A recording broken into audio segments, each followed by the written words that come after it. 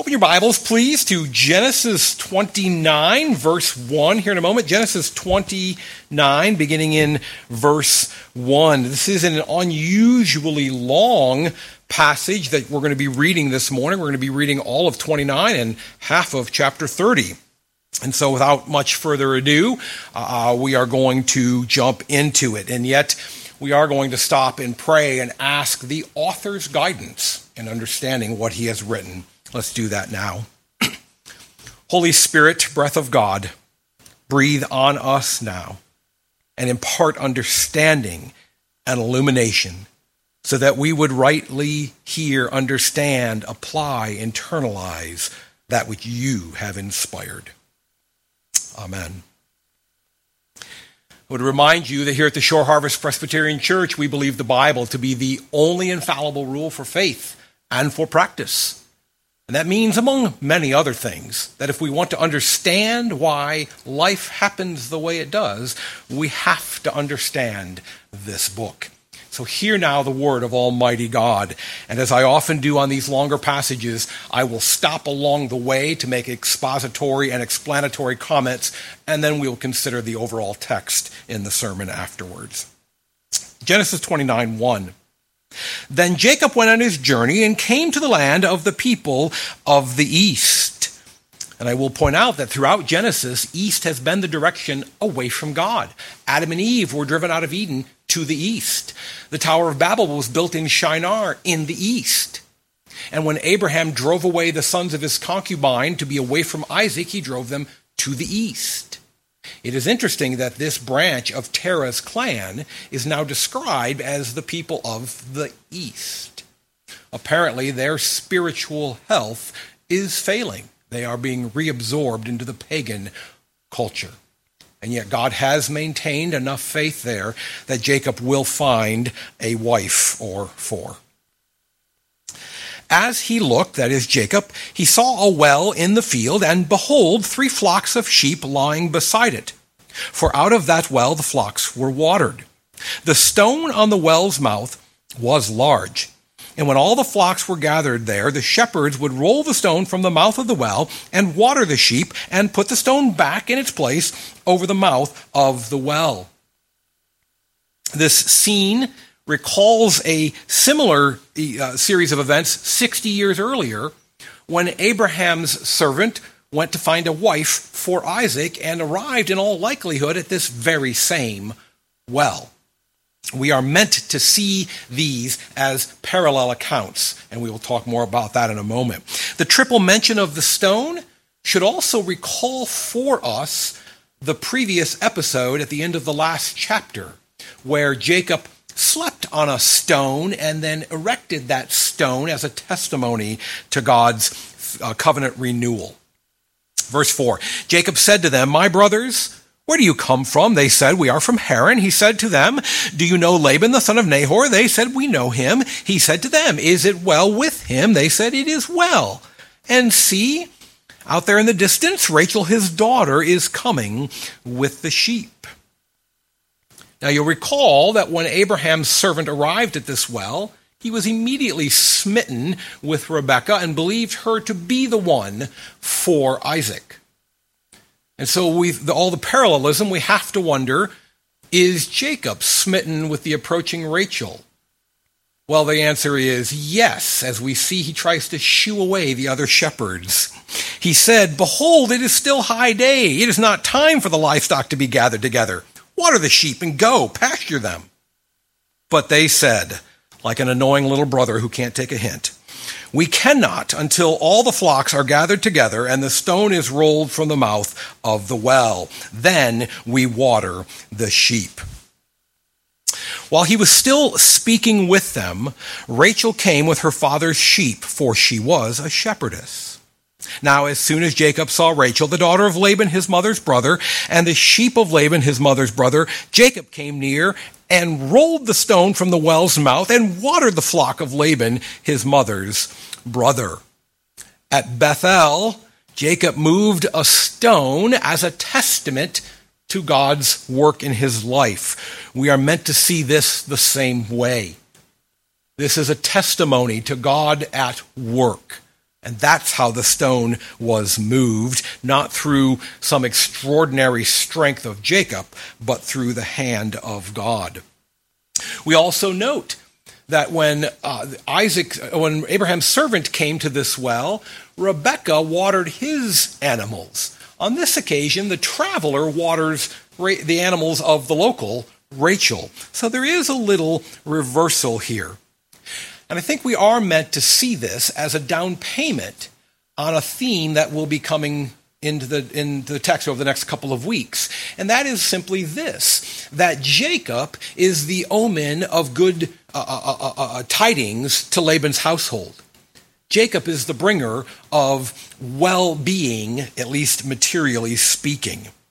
And we begin to see that with him watering Laban's flock. Then Jacob kissed Rachel and wept aloud. This is a familial greeting, not a romantic kiss. And Jacob told Rachel that he was her father's kinsman and that he was Rebekah's son, and she ran and told her father. As soon as Laban heard the news about Jacob, his sister's son, he ran to meet him and embraced him and kissed him and brought him to his house. Now, just in case you have come only recently to our Genesis sermon series, Laban's enthusiasm might make you think he's some kind of wonderful uncle who is doting on his favorite nephew. He is not. Rather, the last time someone from Abraham's household came for a visit, Laban made out like a bandit. And as we are going to see, Laban is all about the money. He is therefore excited in hopes of gaining wealth from this young man. Now, this young man seems to come with no wealth, and yet Laban will gain much at his hand. Jacob told Laban all these things, that is, all the things that happened at the well. And Laban said to him, "Surely you are my bone and my flesh." And he stayed with him a month. We would say flesh and blood, not bone and flesh, but it's exactly the same meaning. Then Laban said to Jacob, "Because you are my kinsman, should you therefore serve me for nothing? Tell me, what shall your wages be?" It's weird that you would speak of a kinsman in service in this way. As many of you know, the last time my nephew visited from afar, I put him to work, made him crawl under my house to help with a few things. And of course, I gave him a tennis racket as payment. Not a wife. I think he got the short end of the stick.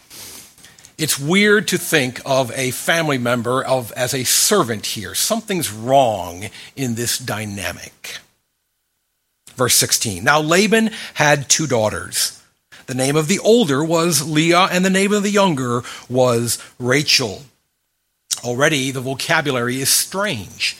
There are 3 other places in the Bible where 2 sisters are compared. In Exodus and Job, and I believe in Ruth. And every time the words used are first and second. This is the only occasion where older and younger are used. Our author seems to be implying something about the desirability and attractiveness of these 2 sisters.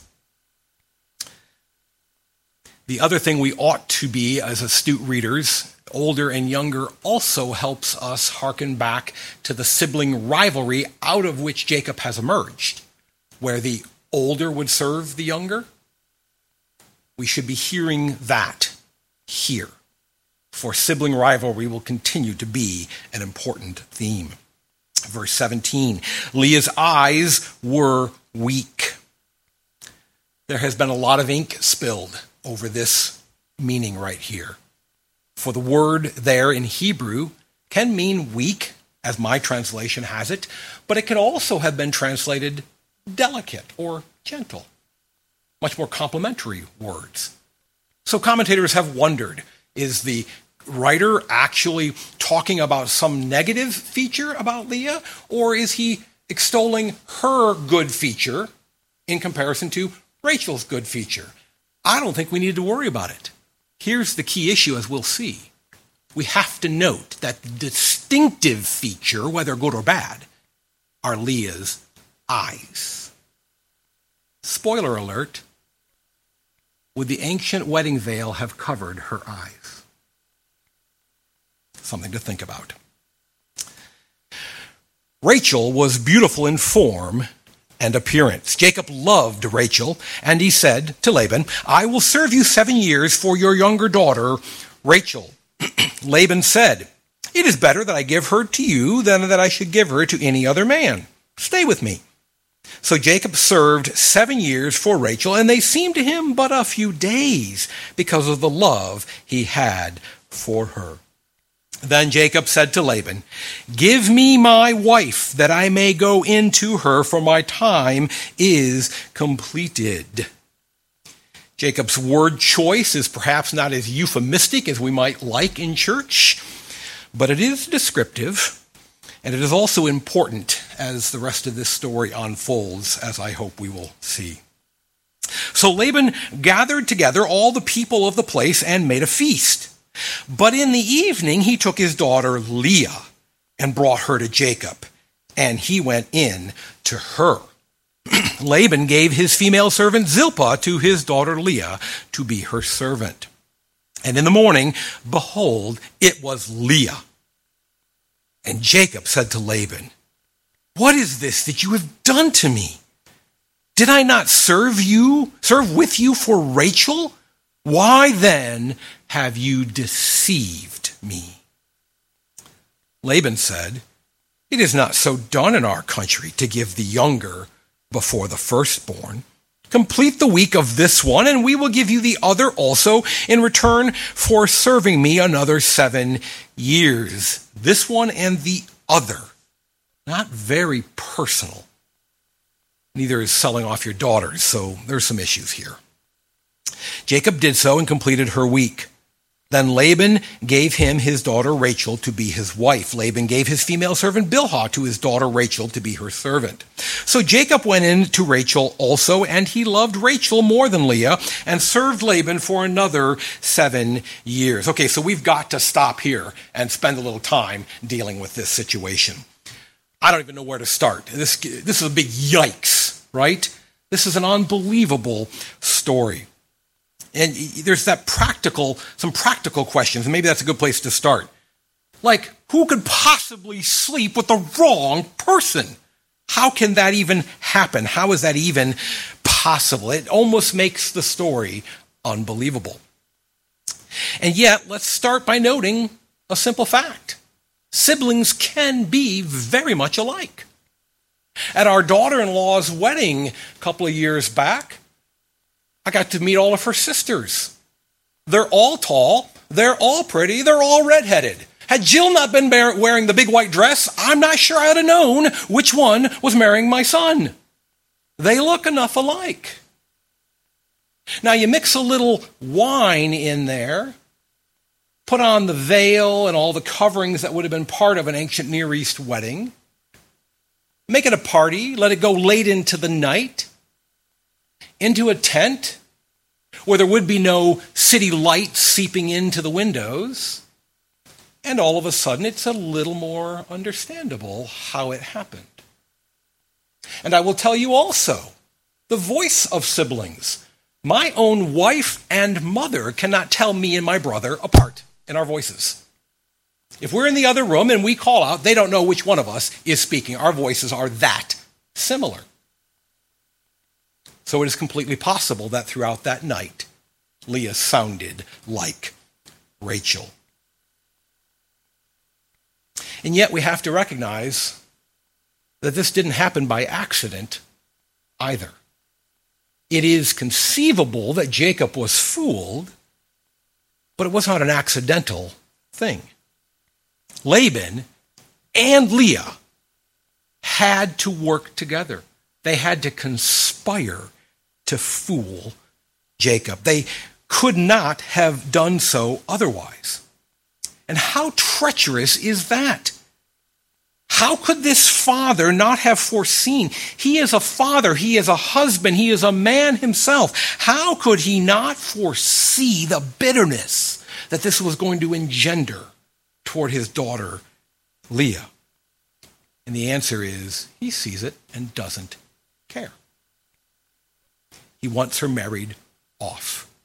He wants the bridal price that comes from giving away a daughter. And in a shrewd, practical, monetary, business-like manner, he judges that even if Jacob walks away and doesn't marry Rachel, well, she's young, she's pretty, I can still marry her off. I got to get Leah out of the house. This is abominable by every standard. Even in the ancient world, where women were not always treated as the image of God bearers that they are, even then, this is still despicable. And yet Leah's got to be in on it. All night, every time Jacob whispered Rachel, she said yes. Leah's part of this. And where's Rachel? Why is she not saying something? Why is she not saying, honey, that's the wrong girl? What's happening here? Maybe she didn't do so in a super willing way. Maybe she was cajoled. A father and an older sister can be a pretty powerful influence in a young woman's life. Maybe she was coerced into her silence. But somehow Rachel is wrapped up in all of this. Is it conceivable? Can you imagine a worse way to start a marriage? Verse 31. When the Lord saw that Leah was hated, he opened her womb, but Rachel was barren. We should probably not understand this to be implying that both were barren for a time and then Leah bore children. Rather, what we should probably realize here is that God has providentially interceded for Leah in an unusually quick way. Here's a fact that they don't teach you in seminary, but I was able to find.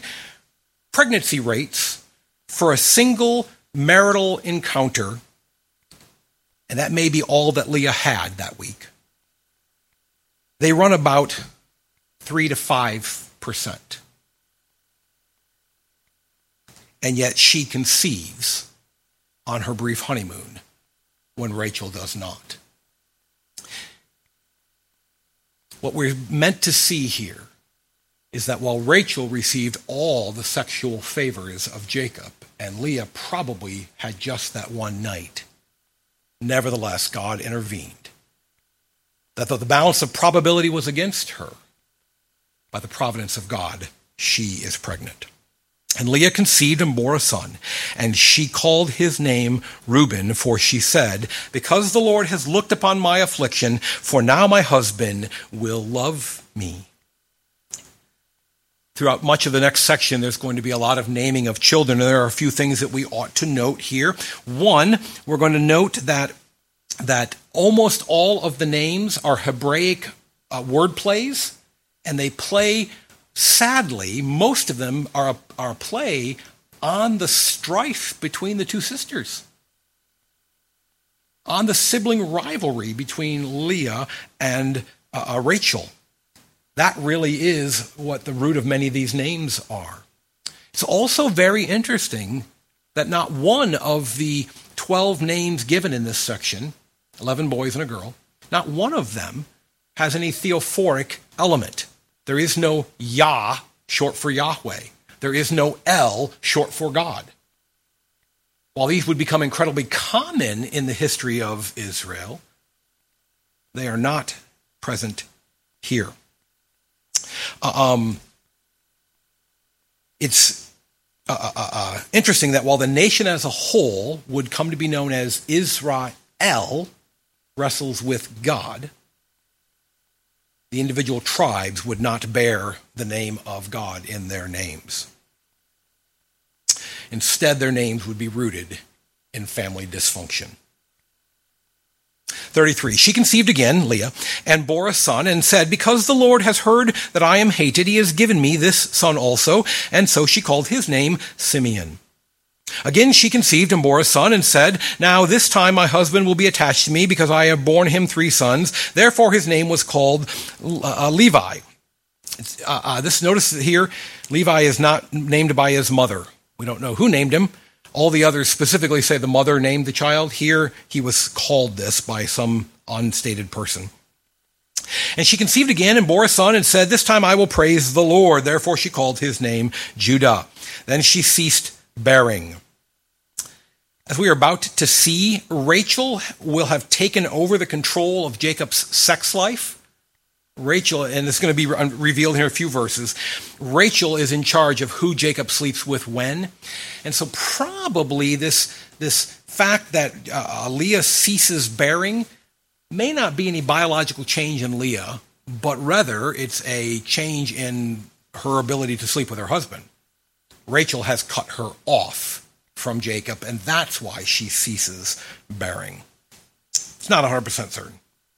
When Rachel saw that she bore Jacob no children, she envied her sister. She said to Jacob, give me children or I shall die. Jacob's anger was kindled against Rachel. And he said, am I in the place of God, who has withheld from you the fruit of the womb? So Rachel's exasperation, Jacob's anger are both rooted in the extreme steps that Rachel has taken. Again, as we're going to see here in a few moments, Rachel's cut off all sexual relations with Leah. And so Rachel has Jacob exclusively to herself, thinking that's the key. If he sleeps with me every time, apparently luck is against me. When he's fertile, it just always happens to be when he's with Leah. I'm going to have complete control over his sex life, and therefore I will bear children. And that's why she's exasperated and yelling at her husband. How is it you can get her pregnant, but you don't get me pregnant? We begin to see what's going on behind the scenes and how it's spilling out in their marriage. Verse 3, then she said, here is my servant Bilhah. Go in to her so that she may give birth on my behalf, that even I may have children through her. The Hebrew idiom is literally that she may give birth on my knees. In other words, the baby's going to go straight from Bilhah's womb to Rachel's lap and so be counted as Rachel's child. This is ancient surrogacy, as we saw with Sarah and Hagar, and it was actually surprisingly common in the ancient world. That doesn't make it okay. Never mistake frequency with righteousness. For what do we have here? We have a slave, a servant. By definition, they don't have a say in what they do. She doesn't get a choice in this sexual relationship. What do we call it? When a man sleeps with a woman and the woman has no choice or say in the matter. This was wrong. So she gave him her servant Bilhah as a wife, and Jacob went in to her. And Bilhah conceived and bore Jacob a son. Then Rachel said, God has judged me and has also heard my voice and given me a son. Therefore she called his name Dan. She says God has judged, but she leaves off the L of Daniel, just names him Dan. She puts the word judge there, leaves off God. Rachel's servant Bilhah conceived again and bore Jacob a second son. Then Rachel said, with mighty wrestlings I have wrestled with my sister and have prevailed. So she called his name Naphtali. When Leah saw that she had ceased bearing children, she took her servant Zilpah and gave her to Jacob as a wife. And again, upon a first or a casual reading, we might look at this and go, well, see, Scott, that's a biological issue. But what seems to be going on, again, we haven't gotten there yet, but what seems to be going on is basically Jacob has kind of gone along with the whole, fine. Rachel wants me exclusively to herself, fine, I don't care. But then all of a sudden Leah goes, well, wait a second, he's willing to sleep with Bilhah. Apparently all he wants, all he needs is a younger, sexier model, and that'll get him going. This really seems to be her appealing to his sensual, illicit, carnal desires, that he's willing to defy Rachel for the younger servant girl. Then Leah's servant Zilpah bore Jacob a son, and Leah said, "Good fortune has come," so she called his name Gad. Leah's servant Zilpah bore Jacob a second son, and Leah said, "Happy am I, for women have called me happy," so she called his name Asher. Interestingly enough, both Gad and Asher are words that are far more associated with ancient pagan gods than they are with Yahweh, the God of Israel. In fact, Asher is the masculine of Asherah, the goddess of Mesopotamia. So there's something going on there. In the days of the wheat harvest, Reuben went and found mandrakes in the field and brought them to his mother Leah. Then Rachel said to Leah, "Please give me some of your son's mandrakes." And I don't fault your English translation. It would be almost impossible to make clear in English what's happening here. But remember when I said Jacob's statement that he wanted to go into his wife was important, if it was somewhat blunt? Well, that's all that's going on in here. That same Hebrew word permeates verses 14 and 15. In other words, 14 and 15 are, in Hebrew, they are loaded with sexual innuendo. We are meant to see these mandrakes as being plants of some sexual significance. More on that in a moment. But she said to her, "Is it a small matter that you have taken away my husband? Would you take away my son's mandrakes also?" Rachel said, "Then he may lie with you tonight in exchange for your son's mandrakes." And so now it's revealed that Rachel has been controlling Jacob's sex life. Rachel is granting Leah permission to sleep with Jacob. And Leah's comment here, about Rachel taking away her husband is not about the marriage all the years earlier. Leah was in on that scam. She always knew that she was going to be one among at least two wives. No, her comment is about, you have taken away him in the present tense. I don't get to sleep with my husband anymore because you're controlling these things. Rachel has control of Jacob's sex life. And what's up with the mandrakes? Well, this was a plant of that area. The fruit of this plant has an exotic and powerful aroma. In fact, it's mentioned in the book, the Song of Solomon.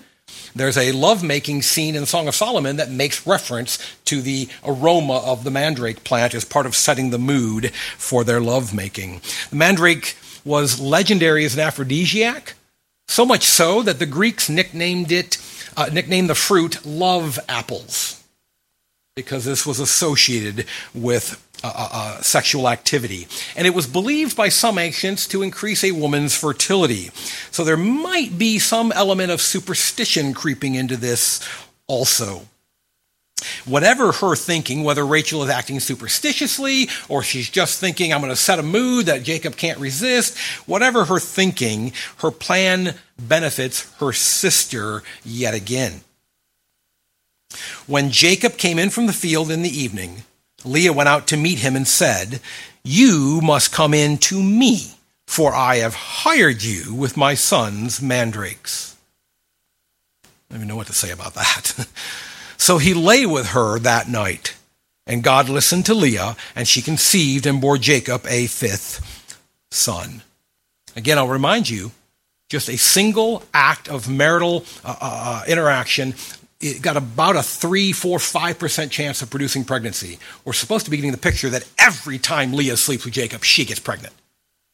We're supposed to be understanding that she is defying all the odds because God is working in this situation. Verse 18, Leah said, "God has given me my wages because I gave my servant to my husband." So she called his name Issachar. And Leah conceived again, and she bore Jacob a sixth son. Then Leah said, "God has endowed me with a good endowment. Now my husband will honor me because I have borne him 6 sons." So she called his name Zebulun. Afterwards, she bore a daughter and called her name Dinah. Genesis 46:15 actually notes that Jacob had a total of 33 children.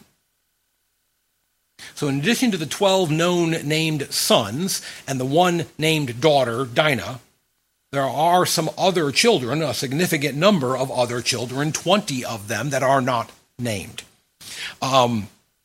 Probably most of them were daughters. But among them, why is Dinah named? Well, if you've been getting used to how the Hebrew narrative works, this kind of mention points to something coming in the future. If we can't connect her to something in the past, then we have to be heads up. Something's coming in her future, and we will get there in a few weeks. Then God remembered Rachel, and God listened to her and opened her womb. That God remembers, we've seen this before. This is exactly the verbiage used when God saved Noah from the flood. And God remembered Noah. And God remembered Rachel. Our God does not forget. He is all-knowing. The point of this is that he is now acting on his knowledge, that we mere mortals can now see that he has remembered her condition because he acts in our world. She conceived and bore a son and said, God has taken away my reproach. And she called his name Joseph, saying, may the Lord add to me another son. So here ends the reading of God's word. To him who has ears to hear, let them hear. Dr. Bowling was the professor of education at Grace College while Becky and I were studying for our teaching degrees. And he told the story of when he was an elementary school teacher. He had a second grade class, and there was one young boy in that class who would constantly spit on the other students. And the then Mr. Bowling, the young teacher, was getting exasperated and couldn't figure out how to deal with it. And one day in his frustration, he grabbed a Dixie cup, he gave it to the young boy and said, that's it, you are going to sit inside during recess until you fill that cup with spit. And 4 parched days later, the cup was filled, the boy went back out to lunchtime recess and never spat on another child. You can call it what you want, sowing what you reap, getting what you deserve, what goes around comes around, turnabout is fair play. If you want to get formal, lex talionis, the law of reciprocity. But there is this principle in the scriptures that you reap what you sow. There is this principle in life that you reap what you sow. Now, I said you could call it what you want, but there are some limits on that. There are some things we ought not be calling it. Let's not call it karma. For karma is not the same thing as the law of reciprocity. Karma is a false teaching, a false belief that over time, by redoing your life over and over a myriad times, you eventually, the divine within you will win out and you will become one with the great universe. Dear Christian, do not speak of karma. It is not the same thing that we're talking about here. But there is another thing we ought not call it, and it is subtler and more dangerous. We should be careful when we say the punishment fits the crime. With that phrase, we may be getting ourselves into some trouble. Does the punishment fit the crime? Well, clearly in Scripture, there is a punishment fits the crime motif. Hell is the perfect and ultimate example of that. For if in this life you reject God's grace in Jesus Christ, then for all of eternity you will experience God without any grace. Hell is a punishment that fits the crime. Death is a punishment that fits the crime. God gave us life. God made us alive. God created us. And he said, in response to me having created you, do what I say. And when we don't do what he says, well, we were given life by him. He has every right to take that life back from us in disobedience. Death is an example of the punishment fitting the crime. But here in this passage, I was a little disappointed at how many commentators, how many Bible scholars, how many respected preachers said this was an example of punishment fitting the crime. Now, some of you are thinking to yourself, well, wait a second, Pastor, doesn't this clearly an example of that? I mean, after all, Jacob schemes and lies and defrauds family for personal gain, and now he is the victim of scheming and lying and defrauding at the hands of family who are seeking personal gain. Isn't this a perfect example of punishment fitting the crime? And I can understand why you would think that, and I'll even pile on and add this. Jacob's rivalry with his older sibling caused all kinds of strife in his parents' household, and now his own household is in constant turmoil because of sibling rivalry between his wives. So now you're thinking, wait a second, Pastor, you just agreed with me. You just said this was a textbook example of the punishment fitting the crime. And again, I understand why you say that, but respectfully, I disagree. We have to define punishment. What does it mean to punish? From dictionary.com, to subject to pain, loss, confinement, death, etc., as a penalty for some offense, transgression, or fault. To inflict a penalty for an offense. From Merriam-Webster, to impose a penalty on for a fault, offense, or violation. To inflict a penalty for the commission of an offense in retribution or retaliation. From Collins Online Dictionary, to punish someone means to make them suffer in some way because they have done something wrong. So Jacob is defrauded and lied to and deceived in Haran. Is that his punishment? Let's step back and consider a wider biblical motif. Moses was denied entrance into the promised land. Was he being punished? David's child that he conceived with Bathsheba died. Was David being punished? To inflict a penalty for the commission of an offense in retribution or retaliation. God does not retaliate. Retaliation is about the victim, about them lashing out, so as to make themselves feel better. God's feelings do not get hurt. He does not lash out to feel better. God does not retaliate. Let's just set that aside. Retribution, however, is rooted in justice and is about the offense and the offender. And to be sure, God is just. God does retribute. God does make evildoers pay.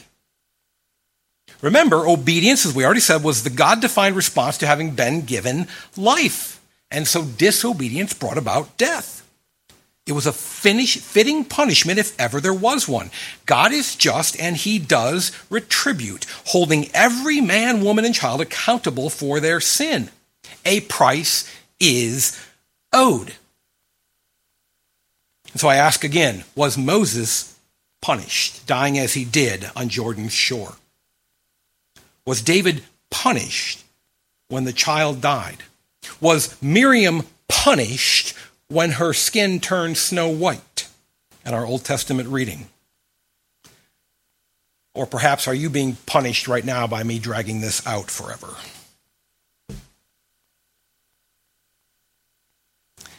Here's the point. Dear Christian, finish this sentence. On the cross, Jesus... What do you put in there? Jesus paid for my sins. Paid. Maybe you went simpler and simply said this. On the cross, Jesus died. But why did he die? For the wages of sin is death, and he committed no sin, so why did he die? Well, he died for my sins, to pay for my sins. You know, maybe on the cross, Jesus took away my sins. Maybe you answered it that way. But is this a shell game? Does Jesus hide them from the Heavenly Father? No, he took them away by erasing them from your debt ledger because he paid for them. You see, it doesn't matter how you answer that question. Your answer is rooted in the concept of Jesus paying for your sins. Now, if punishment is payment for something done wrong, and Jesus paid for your sins and for mine, then we don't pay a dime for them. You are not punished for your sins. For if you attempt to make any retribution, any payment, any payback to God for what you owe, then you are undoing the work of Christ on the cross. The hymn got it right. Jesus paid it all. All to him I owe. Moses was not punished when he died on the shore of Jordan. David was not punished when his child died. Miriam was not punished when she was made Snow White after mocking a black woman. And Jacob is not being punished. So what's going on? Our payment for sin, the punishment we owe, was paid by Jesus at the cross. And that works retroactively as well. Does not the book of Romans make the argument that Jesus paid for all of the sins that have been left unpunished beforehand? Does not the author of Hebrews make the argument that by faith the ancients saw the same gospel we see? Jacob and David and Moses and Miriam and all the others were saved because Jesus paid for their sins. In God's economy, does the punishment fit the crime? Absolutely. But God is just. And if Jesus paid the price, he will not bill us twice. We do not pay for our sins. Not one bit. One of the great joys of being a pastor is getting paid to study these things. For I will tell you frankly, I have struggled with the death of David's child, with the death of Moses Transjordan, wondering what is going on there. If Moses is forgiven, why does he die there? If David is forgiven, why does the baby die? If Jacob is forgiven, why is he going through all of this? And if you and I are forgiven, why do we go through so much in our lives? But we have to affirm Romans 8:1. There is therefore now no condemnation for those who are in Christ Jesus. Now, to be sure, what is done to Jacob is strikingly similar to what he did to others. Jacob conspires with his mother to deceive his father and defraud his brother. Laban conspires with his daughter to deceive Jacob and defraud Rachel. Jacob has most certainly become the victim of the very offense he once committed. And he has now walked a mile in Isaac's shoes as well. Recall how Isaac was bothered by the voice he heard.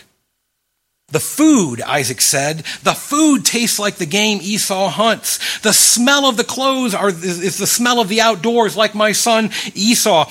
The hair on the hands, on the neck feel like Esau, but that voice sounds like Jacob. There was evidence there.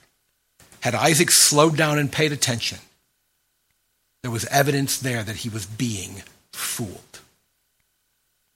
So too now for Jacob. Those eyes. The voice singing and laughing at the party, well, that could be Rachel's voice. And that could be Rachel's fine figure hidden under all that wedding dress, I suppose. And with the veil, I cannot see Rachel's delicate nose nor her pouty lips. But the eyes. Something's not right. Some of you are aware that a few years ago I went to buy a pickup truck for our son Andrew. And I found what seemed like a phenomenal deal. Now you all know the adage, if it sounds too good to be true, it probably is. And to the seller's credit, he even said to me, there are some issues with the frame. But it was pouring rain and the ground was muddy and I didn't feel like crawling under to look at the frame. The truck drove great, sounded good, started up no problem, and it was a great deal. So we bought it. I bought it and brought it home. And the next day, Drew goes, "Oh, Dad." To say there were issues with the frame implies there was a frame. It was gone in places, utterly gone.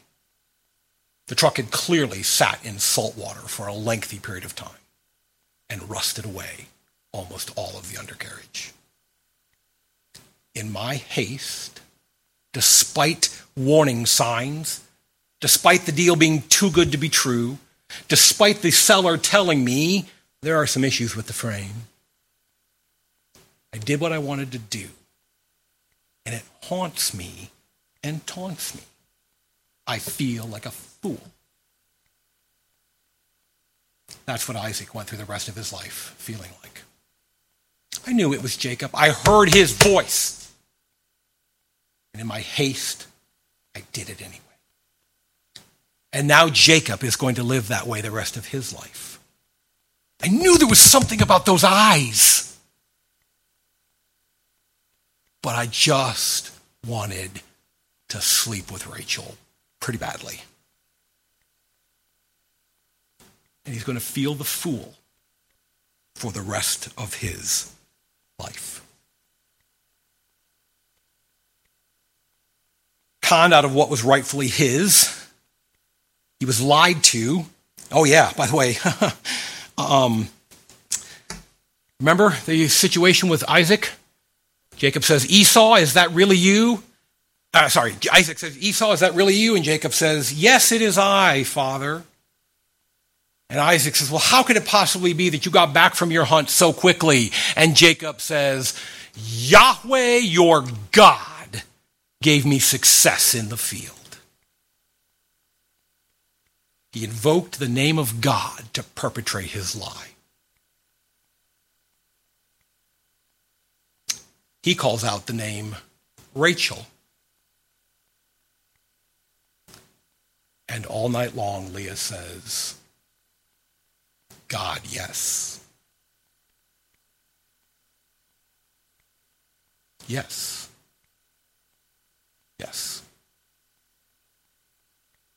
He has walked now in Isaac's shoes in a way he never imagined. Conned by his uncle, lied to by his wife, all of Jacob's schemes that he was part of against his father and brother are now coming back to him. And if this is not punishment, then what is it? I asked you to finish one sentence earlier. Let me ask you to finish another sentence. The believer in Jesus is saved from blank. There may be a dozen or more correct answers in that blank. The believer in Jesus is saved from hell. Yes, we are. Praise God. The believer in Jesus is saved from the wrath of God, which of course is manifest in hell, so those kind of intertwine with each other, but the answer is yes, we are saved from the wrath of God. The believer in Jesus, if I gave you enough time, if I asked you to fill in the blank with different answers, eventually most of you would say the believer in Jesus is saved from her sins, his sins.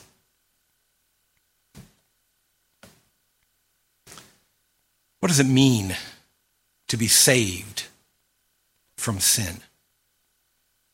I suppose that would be a sermon series all unto itself. But very quickly, very briefly, to be saved from sin is to be on a path that leads you back to being what you were created to be. To take you from the sinner you were and make you into the godlike creature you were supposed to be. It's a gradual, painfully gradual process. But it's called sanctification. The word literally means being made holy. We're being holyified. We're being sanctified. No longer controlled by our sinful desires, but rather controlled by our desire to be like God. And how does that happen? I heard it said once that sin is like stubble on a man's face. And the Word of God is the mirror into which he looks to see the sin. And he is shaved by grace. Come on, that's funny. Seriously? Oh, what's wrong with you people? Presbyterians. We look into the mirror of God's word. We look into the mirror of our lives. We see our lives interpreted by God's word. And we begin to understand our sin. If you have adult children, you've probably experienced this. Not my mom. Her children are perfect. But if you have other adult children, you have probably seen that where you're sitting there going, what are they doing? What are they thinking? And try as I might, I look at certain behaviors of my adult children and go, I can't possibly figure out how to blame those on Becky. Those had to have come from me. I taught them how to sin like that. Oh, they sin because they are sinners. But that particular way of sinning, they got that from me.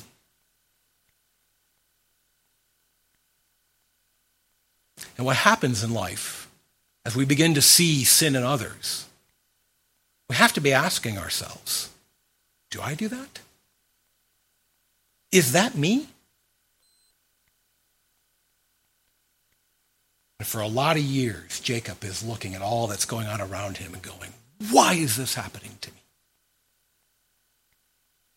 And one night the light goes on. And it dawns on Jacob, this is me. This is me played out right in front of me. God is revealing me to me. This is the sinner I am. I scheme like these people scheme. I lie like these people lie. I deceive like these people deceive. This is me. And Jacob is going to return to Canaan, a changed man. Not a perfect man, but a changed man. He is going to reunite with his brother Esau and try to pay him back, not steal more from him. He's going to return to the home of his father Isaac and bury him with honor, not shame him further. From this time forward, Jacob will be a changed man. You see, it's not punishment, it's discipline. Punishment looks backwards to what's been done in the past. Discipline looks forward to changing who you will be. I trust when you spanked your child, it was not because you were angry at what they did, but out of a desire and a love for them that they would not do it again. The Lord loves discipline. He disciplines the ones he loves and chastises every son whom he receives. It is for discipline that you have to endure. God is treating you as sons. This is all coming out of Hebrews 12, 6 through 11 for the note takers. God is treating you as sons. For what son is there whom his father does not discipline? If you are left without discipline in which all have participated, then you are illegitimate children and not sons. Besides this, we have had earthly fathers who disciplined us, and we respected them. Shall we not much more be subject to the Father of spirits and live?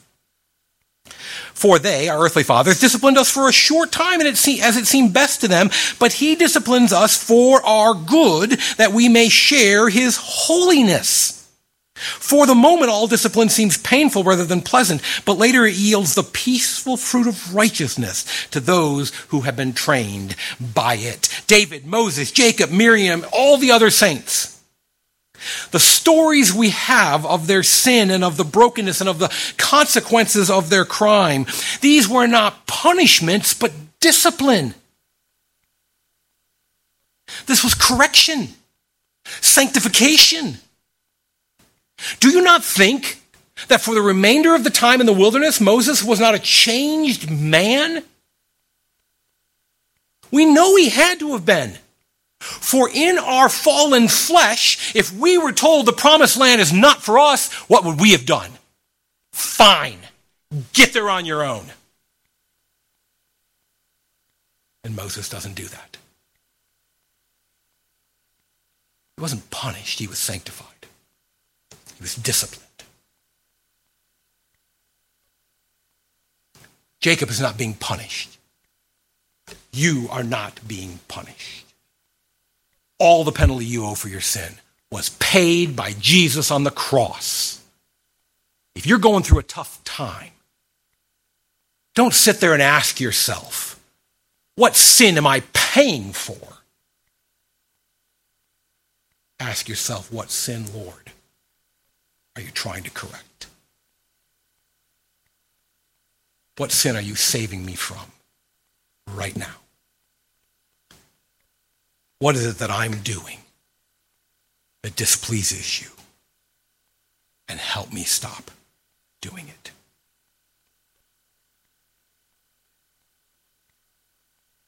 We are not punished for our sins. But we have a Heavenly Father who treats us as legitimate children. Yes, he loved us enough to accept us the way we are, but he loves us so much that he does not want to see us stay that way.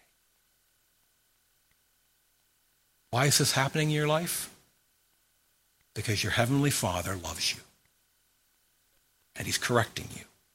He's refining you. He's disciplining you. He's shaping you into the image of Jesus Christ. Jacob's time in Haran was a time where his own sin was revealed to him so that he would be a changed man. That may be what's going on for you right now. Let's pray. Lord, give us the humility to accept that we are still very broken, very sinful people in need of change. Give us the clarity of thought to understand that we are not paying for those sins. Christ did that for us.